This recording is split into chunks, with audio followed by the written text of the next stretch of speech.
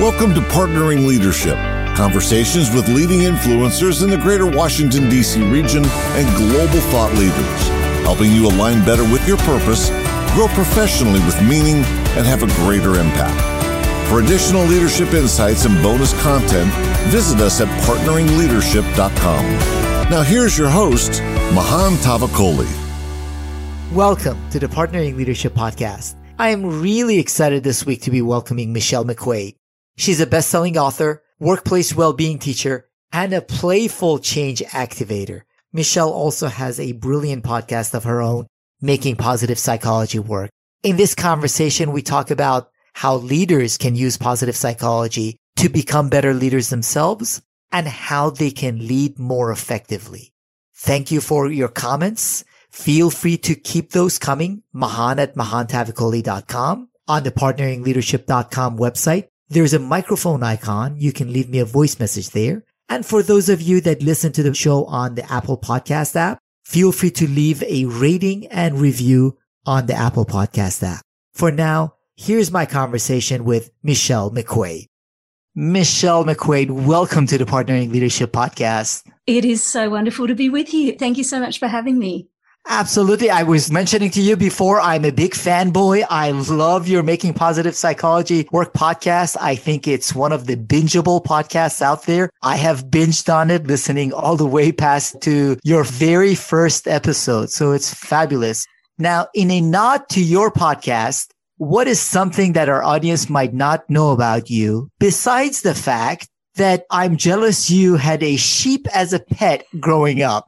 Well, they might not know that, unfortunately, one of the neighbours did not love the sheep as much as we did, or you might like the idea of, because we're in a suburban backyard, and unfortunately they shot the sheep. I was only about 9 years old when we had a sheep, and my younger sister was about 7, and apparently my mother came out one morning to find the sheep kind of dead in the backyard with a bullet hole through it, and had to kind of quickly get rid of the sheep so that we didn't understand what had quite happened. So the sheep met a sad end, but it was a resilience lesson later down the track when we understood that not everybody enjoyed the same things that we did. So that is something I've never shared publicly before. So there's something you don't know. That is fabulous. I'm glad to find that out. Having listened to almost all of your episodes, I knew a lot about you, but not this one. So, Michelle, what in your upbringing do you think contributed most to you becoming the kind of person you have become? Yeah, well, this is a big question, and I'm mindful of time because we could be here for days just on this one. But for me, I experienced lots of change early on in life. My parents had a fairly tumultuous early start, and they had one of the first no-fault divorces in Australia by the time I was 4, which was pretty strange at that time. It wasn't until I was about year 7 other kids started to experience what it might be to have parents that were separating. And as a result of that, my mother, who was a high school teacher, then spent a lot of time trying to outrun her ghosts. And so at least every 12 months from the ages of through to about 14, we moved every year. So by the time I was in year 7, I'd been to 7 different schools, which is a lot. I'd lived in 3 different states, about 10 different houses, and a lot of time being the new kid stood at the front of the class, and then being the kid that was going to leave and people didn't want to be friends with you anymore. So I am naturally introverted, but all of that upheaval, number 1, created a fair amount of social anxiety, as you might imagine, and number 2, made me really dread change. And so growing up, I was determined, as soon as I was old enough to take charge of my own life, which was about 16, I left home when I was 16 years old so I could make my own choices. I was going to lock down that change stuff and change would not happen anymore. I'd have stability. And of course, only to realize that change is constant and that perhaps rather than trying to lock it down, what I needed was to learn some better skills to be able to navigate the constant experience of change where it wasn't always quite so white-knuckled for me. That is fabulous. And what you ended up doing with that is eventually you ended up pursuing studying positive psychology. What got you to study it?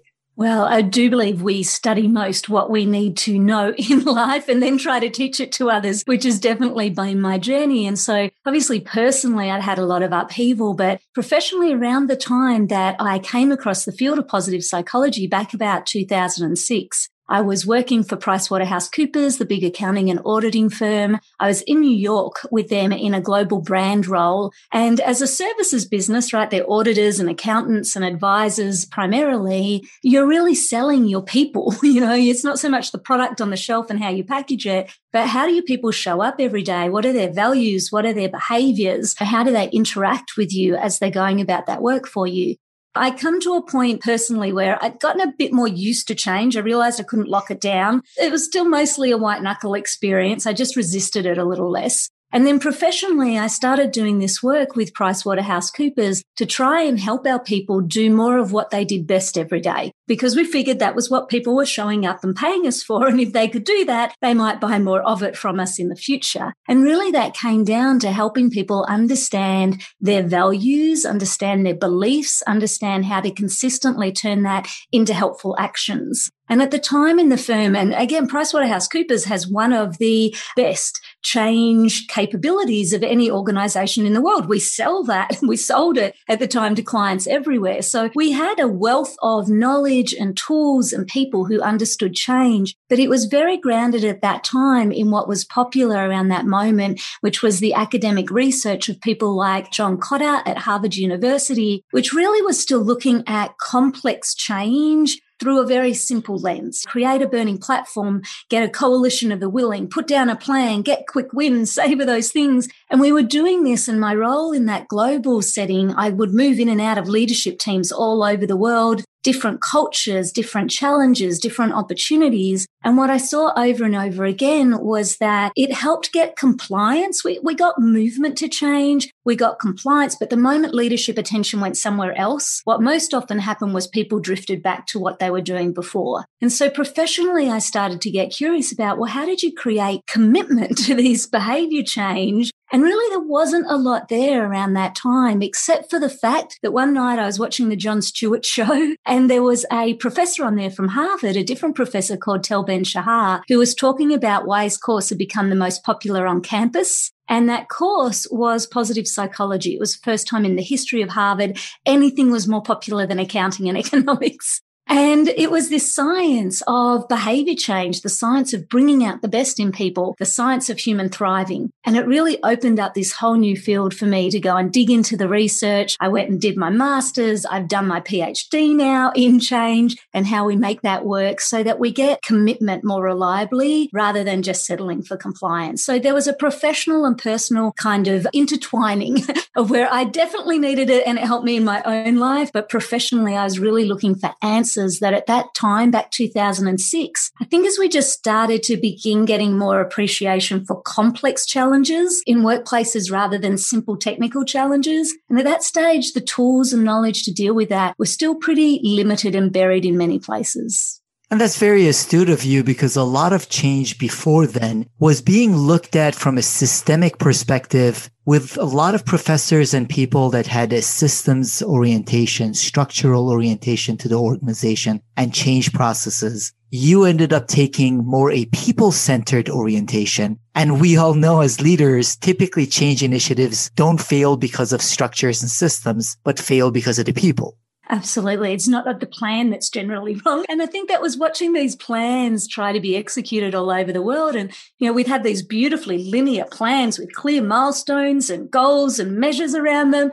And then, of course, it was never linear and step by step. It was a leap forward and a step to the side and a slide backwards. And if you were lucky enough, it was much more messy and dynamic. And at that stage, you're right, even in the systems, we still tended to treat change as though it's some kind of process that we could manage and control. Think about the whole field of change management, out of which so much of that work was coming at the time. And now, and I think this year has taught all of us what perhaps was harder to see, is just change actually can't be managed, probably shouldn't be managed. We're probably doing something wrong. Definitely not going to help us be anti-fragile if we're trying to manage change just to a plan. But what is the alternative? Because a little bit like my childhood experience, feeling white-knuckled through change all the time is scary. It's emotionally exhausting. It's hard for us to show up and be our best people when we're feeling really scared every day.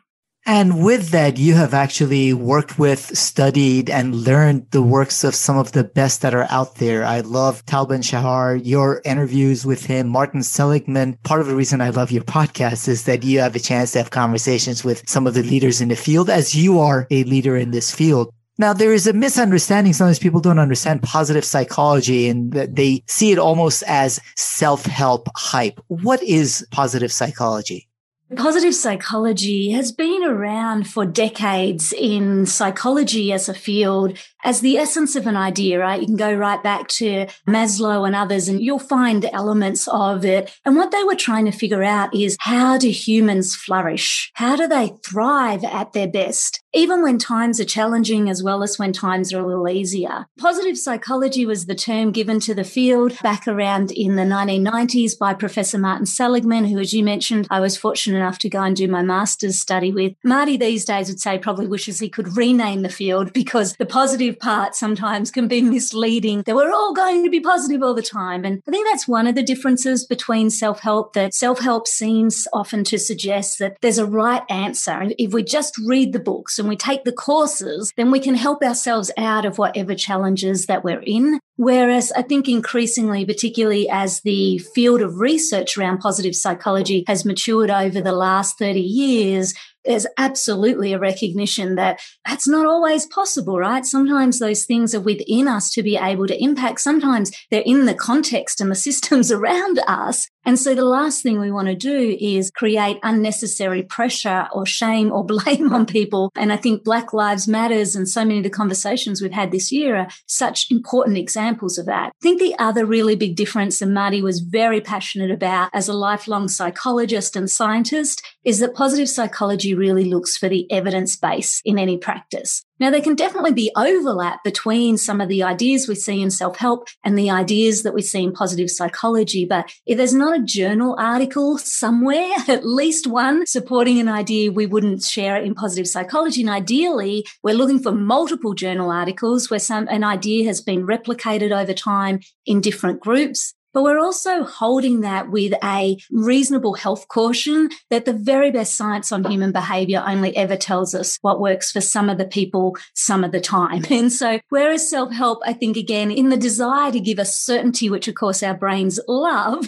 wants to make things a lot more simplistic and less nuanced, positive psychology tries to recognize that no science is ever proven, because the point of good science is to keep disproving what you already knew and find new things, but also that when it comes to human behavior, very few things are really that certain, and context matters, and what's right for you won't necessarily be right for me. And so the idea of positive psychology is to accelerate our understanding of human flourishing, how we thrive, how we struggle, how we build resilience, how we further connection with each other, but also to recognize that we need permission to experiment and pull it apart to figure out what is best for each of us, and that we need to be our own experiments to find the answers that are right for us. And what you do and what everyone in the field has done, rather than sticking to anecdotal examples that simplify things, they're science-based and much more complex answers as leaders look to guide themselves, and lead their organizations. So with your understanding of positive psychology, what would you say are the most critical elements for leaders as they look to lead themselves most effectively? I think number one, now as leaders, we are highly contagious. So the most contagious thing in your organization when it comes to well-being, engagement, performance, the ability to navigate change is you. So it's very much a case for us as leaders of fitting our own oxygen masks first, as we used to hear all the time on the planes. And so this isn't something you can outsource or delegate, or if you are not well and caring for yourself, then chances are that is flowing through to your people. So I think that's number one. I think number two, to your point earlier, is that as people, we are not like machines. You don't just get up in the morning, press the button, and we run at a steady pace all day until we switch the button off and hopefully get some sleep at night. We're living systems, and so we pulse throughout our day. We ebb and we flow as we move into different contexts. And so our energy as leaders is one of the most precious and unfortunately often limited elements that we bring to our roles. So how do we care for our energy impacts the way that we will show up neurologically. It impacts the way we show up psychologically. It impacts the way we show up physically. It impacts the way we show up socially. And all of that has a flow-on effect to engagement, to performance, to satisfaction. And so I think often in the past, we'd like to think as leadership as this very rational, controllable, manageable, right? How many of us have managers in our titles or have at some point? And yet the reality is it's much more messy and magical is the good news than what any of us might expect. And so the sooner we come to terms with that and stop hanging on to the control of illusion and that this is somehow something we can manage and be rational around, and instead embrace, like any other complex system, the dynamics that come with that and put that to work for ourselves and others, the better we are as leaders and also the more successful we are as a result. And one of the aspects of that, Michelle, that I've seen and heard of you doing outstandingly well is the authenticity that needs to go along with that. So can you share with the audience how you as a leader try to be authentic with your team and your authentic self? I think once you accept that all living systems are messy and magical, right? We have that capacity to nail it some days and fail miserably others. And so a big piece for me that made it possible to be more authentic as a leader was just making peace that I am perfectly imperfect, just like every other human being on this planet. And nature wired us to be perfectly imperfect so that we can learn and grow and adapt and evolve as our circumstances around us change. So a big piece for me in really stepping into being more authentic as a leader was letting go of the pretense that I had it all figured out, letting go of the pressure that I needed to be perfect and making it work all the time, and instead stepping in to that mess and the magic of what I am, having the compassion that other people will also be messy and magical as well, and just taking some of that pressure off. A big piece for me that was instrumental in that is the research of Professor Carol Dweck at Stanford University, who looks at whether we lean more towards having what she describes as a fixed mindset, kind of believe we come into the world with a certain amount of talent and intelligence and ability, we're good at sport or we're clumsy, we're musical, we're tone deaf, we're smart or we're stupid. And that's kind of our lot in life. And if everything we're judging ourselves and others on is that sense of fixed ability, then we need to be perfect, because if we're not, or we're letting other people see that we're not, then what does that say about us? And particularly if we've got that belief that I might not get much better than this. Once you see behind the curtain, like, where's that going to leave me? And so it's really hard to be authentic when we're in that fixed mindset. The alternative Carol's research find is what she describes as this growth mindset where, I came into the world with a certain amount of talent and ability and intelligence, but with learning and practice, I can always get better. And of course, neurologically over the last 15 years, we've learned that's the case. We used to think late 20s, your brain stopped developing, that's your lot in life. But we know that's not true anymore. We keep learning until our last day on this earth. And so rather than holding the outcomes too tightly as the sense of my own self-worth and what I'm capable of, instead in this growth mindset, it makes that space for us to be perfectly imperfect, to know situation by situation, the best I can do, show up, give it my best shot, be open to whatever learning unfolds, good, bad, anything in between, even when it's uncomfortable and I don't like it. And knowing that I can take from that learning an ability to show up even better next time. Now, it doesn't mean we don't still want good outcomes. Don't get me wrong. I love it when I nail a good outcome. And as a business leader, that's often definitely my goal. But I know most of the outcomes we've been working towards, even this year, many of us will struggle by the end of the year to remember what we tried so hard to do, but what we hold on to and what we get to capitalize on over and over again is the learning that came from those efforts. And it's that learning that will lead to our next success more so than the outcomes themselves. So that gave me a whole lot of permission as a leader to just be human, to be authentic, to let my people behind the curtain and know there's mess and magic there. But hey, what you can count on me to do is I will show up each day. I will give it my best. I will own when it's not working. I will ask for help. I will offer help to others. And as a result of that, we'll probably create some pretty magical things together. That is fabulous, Michelle. Now, a lot of the leaders that I interact with at least perceive themselves as having a growth mindset. The biggest challenge they see is, how do I get my team and organization to embrace a growth mindset? What are your thoughts about getting the team and the organization to embrace a growth mindset if you do actually have it as a leader? So one of the things we always say when we teach growth mindsets in workplaces, if you're sitting there listening to that list of growth mindset behaviors and going, Michelle, I'm all good, I've got this all figured out, then respectfully, we're going to suggest that's not very growth mindset, right? So one of the sure signs that you're probably not yet quite as growth mindset as you want to be is thinking you've got growth mindset all covered, right? So we'll just get that one out of the way, number one. And it kind of leads to the answer to your question, which big first piece on this is modeling as leaders ourselves and knowing that we're all works in progress. I love Carol Dweck's suggestion is so often as we're talking about the things that we've not yet mastered is just adding that question yet. Yeah, I'm not pure growth mindset yet. I'm a work in progress. I might get there one day. I doubt it. In some ways, I hope I never do, because it would mean that I've learned everything there was to learn on this. And I don't know, I like the learning. Anyway, to the point on teams, one is model. The second one is that growth mindsets and psychological safety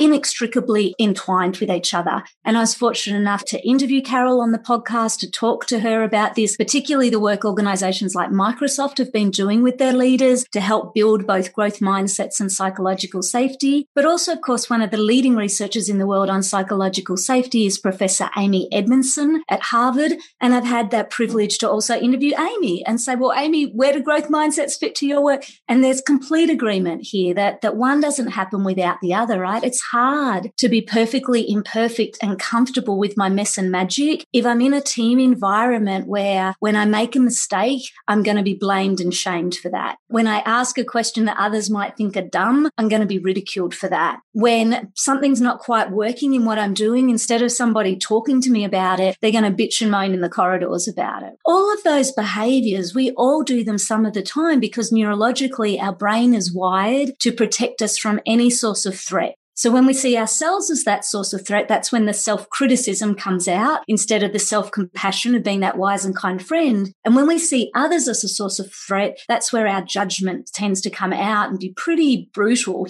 of other people at times. If we sit, though, towards growth mindsets and psychological safety, when things aren't quite going to plan, perhaps we're failing miserably, we're facing into setbacks, we're letting people down, it just didn't go the way that we wanted, we need to reach for curiosity rather than judgment. So when we can feel our brain, I know for myself, when I'm in judgment mode, and I still do it, our brain does this for very healthy reasons, but a bit like an overprotective parent, our brain doesn't always know when to stop with the judgment because it's actually getting in the way of some important learning and growth for us. So when I'm in judgment mode, like I'm like, that person should have, or I'm in inner critic mode with myself judging, oh, you idiot, you loser, what were you thinking? I know that's my time to reach for my curiosity. And my curiosity then is, okay, I'm perfectly imperfect. I'm learning just like everybody else, or that person's learning just like I am. How can I help here? What am I missing? What do we need to know? In our team, we have what we call the learning loop. And it came from work that I'd done with Carol. And so we recognize whenever we're struggling, there are 3 questions that are really important to ask. And the first is, what's working well? Because even in our worst moments of struggle, there'll be something working. And if we can find that, it helps us hang on to a bit of self-belief, self-efficacy, some confidence that we'll find our way through. Then the second question is, and where are we struggling? Like, what's not working here? Let's make some space to own that. And even in our best moments, we do this whether we're succeeding or failing in any moment. Even in our best moments, there's always room for learning and growth.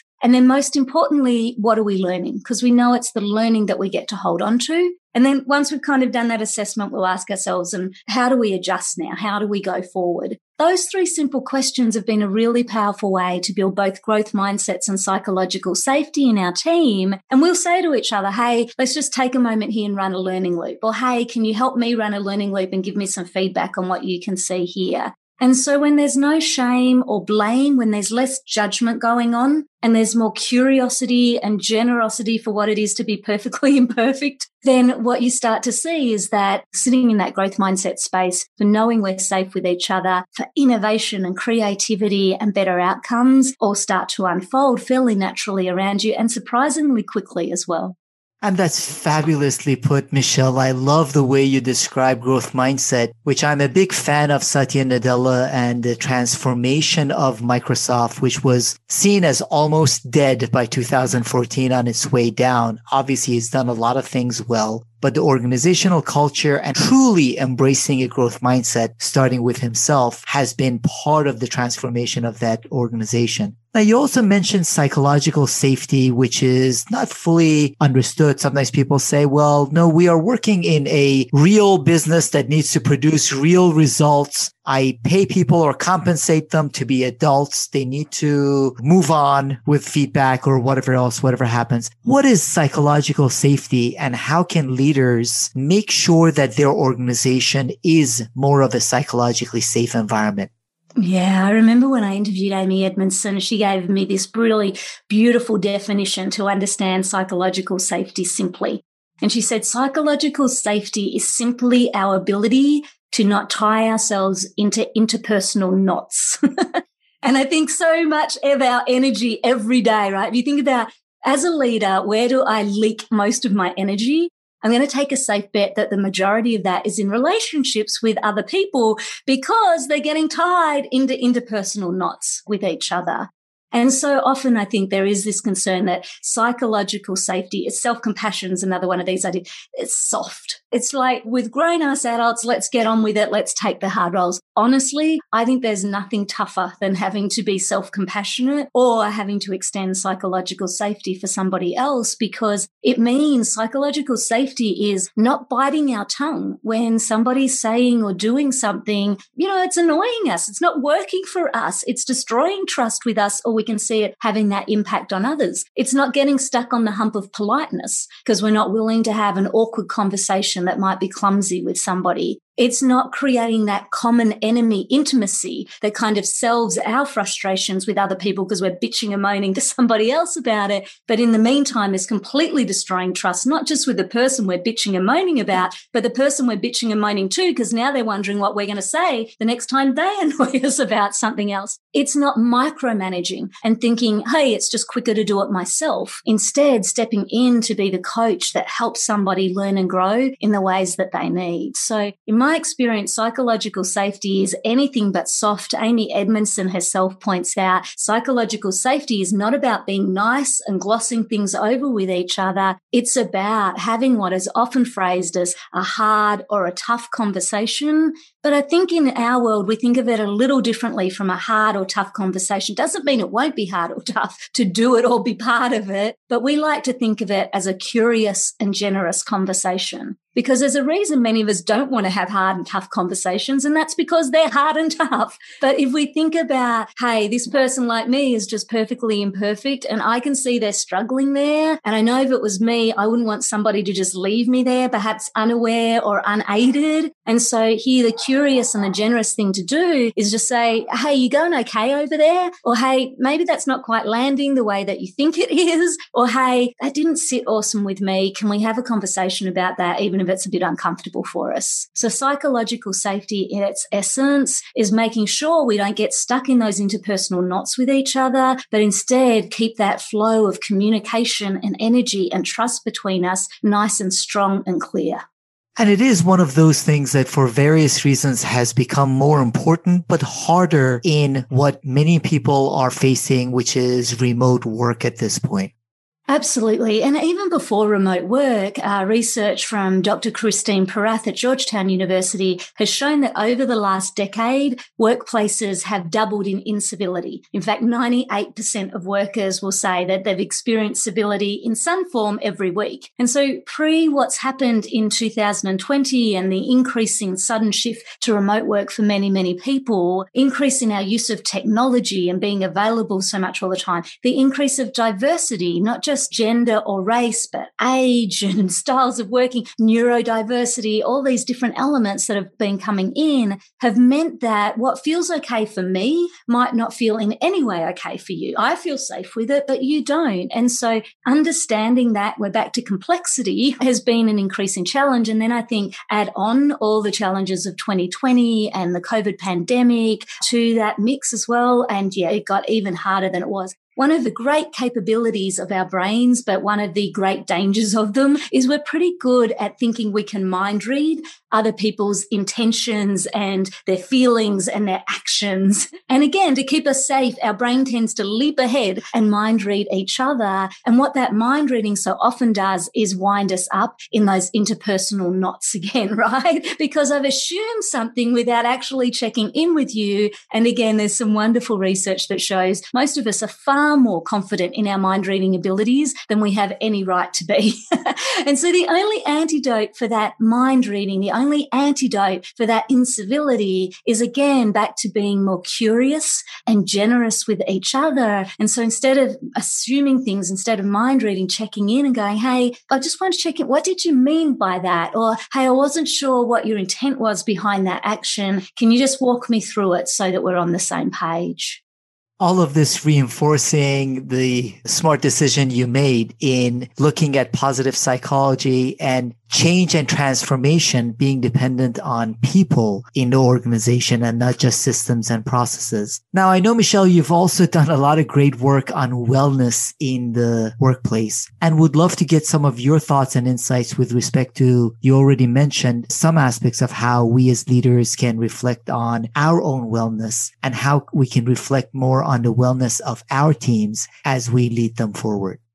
Yeah, I think we've been doing research all over the world and particularly in America over the last few years looking at wellness and well-being in workplaces. And probably the biggest thing I'd say is just because we're perfectly imperfect and change is mess and magic, it probably shouldn't surprise us to know that when it comes to wellness and our well-being, we both thrive and we struggle. And both of those things are actually okay. I think often when we talk about wellness and well-being, we think it's all got to be thriving. Everything's going to be well all of the time. Here we go.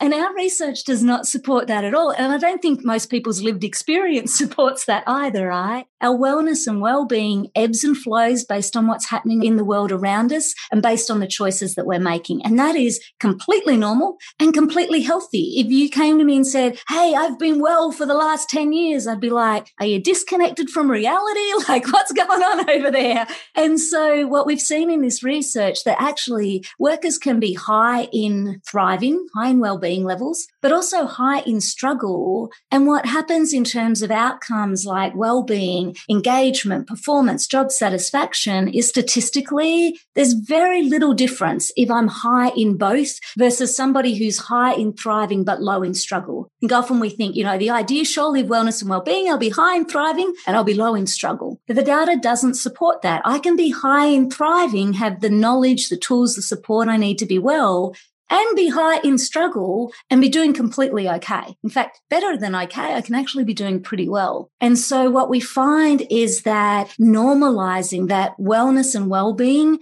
comprises both thriving and struggle, and both are okay, particularly when we have the knowledge and the tools and support to both support our thriving and to navigate the struggle. Then really, you will have better outcomes than if you're low in struggle, but you're still not really thriving, or you're high in struggle, of course, and you're still not really thriving. Neither of those are the ideals, but actually struggle in and of itself is not the issue. So this has been a big one. The other one then is just when it comes to then caring for our well-being through those ebbs and flows that we all experience, what we really want to be focusing on building is not perfect wellness or well-being scores, but we want to be building our ability, our motivation, and we're back to good old psychological safety, our sense of being able to talk about what's working well, where am I struggling, what am I learning around my well-being, so that over time we're becoming increasingly intelligent and are able to navigate different contexts and situations as we find ourselves in them.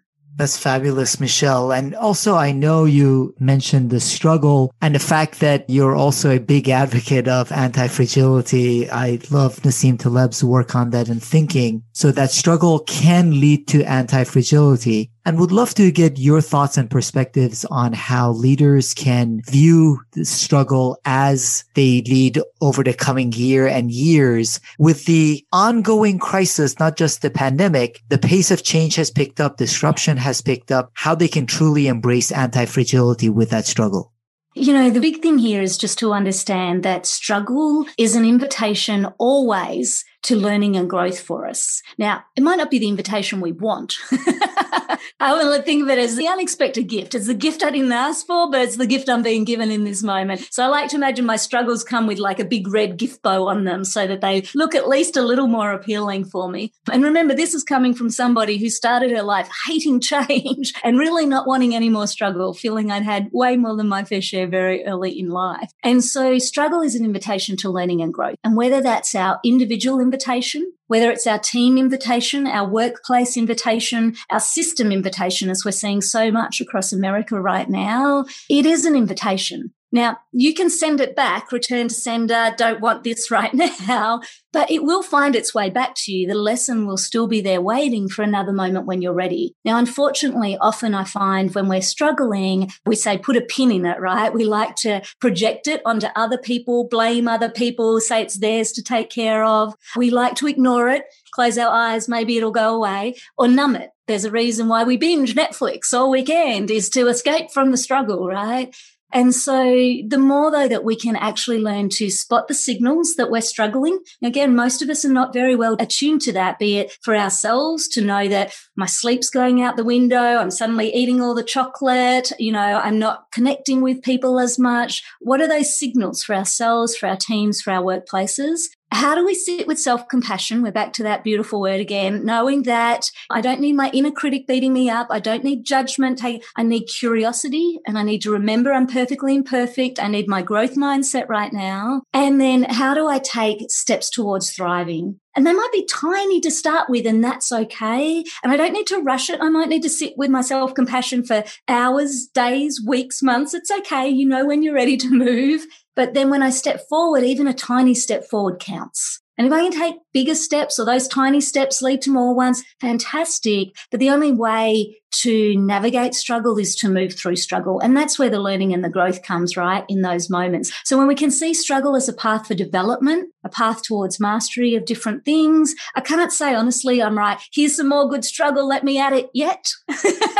But I'm like, okay, the gift has arrived. It's the invitation I didn't want. What is my invitation here for learning and growth? And how might I move through this, not white knuckling it the whole way or resisting it to the point where it's going to create suffering for myself and others.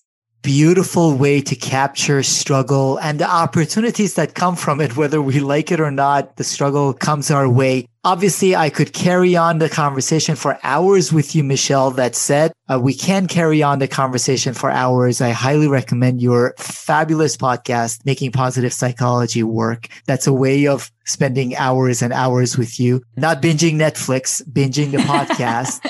How else can our audience find out more about you and your work? Yeah. So if you're curious about your well-being, we have a wonderful free 5-minute well-being survey that links into all the evidence-based positive psychology tools, which you can take at PERMAH, survey.com, permasurvey.com. You can use it for yourself. You can share it with your teams. It's a great way to just understand a bit more about how to care for your well-being at work. And then michellemcquaid.com is our website. Tons and tons of free resources, including podcasts and cheat sheets and ebooks and many other things that you can use in this space. This is fabulous. Well, thank you very much for sharing some of your insights with the Partnering Leadership community, Michelle. It's been such a pleasure to be here with you. And thank you for the gift of the podcast that you put out for leaders as well. We all need a little more help on this front, in my experience. Thank you, Michelle McQuaid. You've been listening to Partnering Leadership with your host, Mahan Tavakoli. For additional leadership insights and bonus content, visit us at partneringleadership.com.